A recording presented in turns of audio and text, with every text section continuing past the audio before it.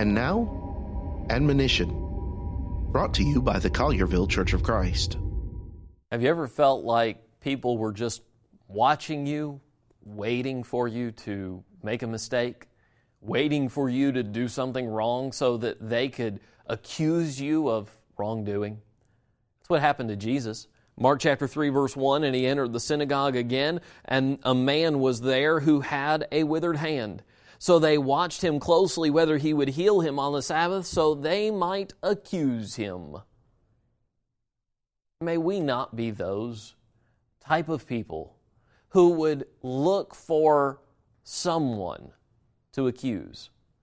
May we instead be the kind of people Jesus would have us to be, the kind who see a need and fulfill it. May I encourage you to set your heart to understand what Jesus did in Mark chapter 3. For more from the Collierville Church of Christ, visit colliervillecoc.org.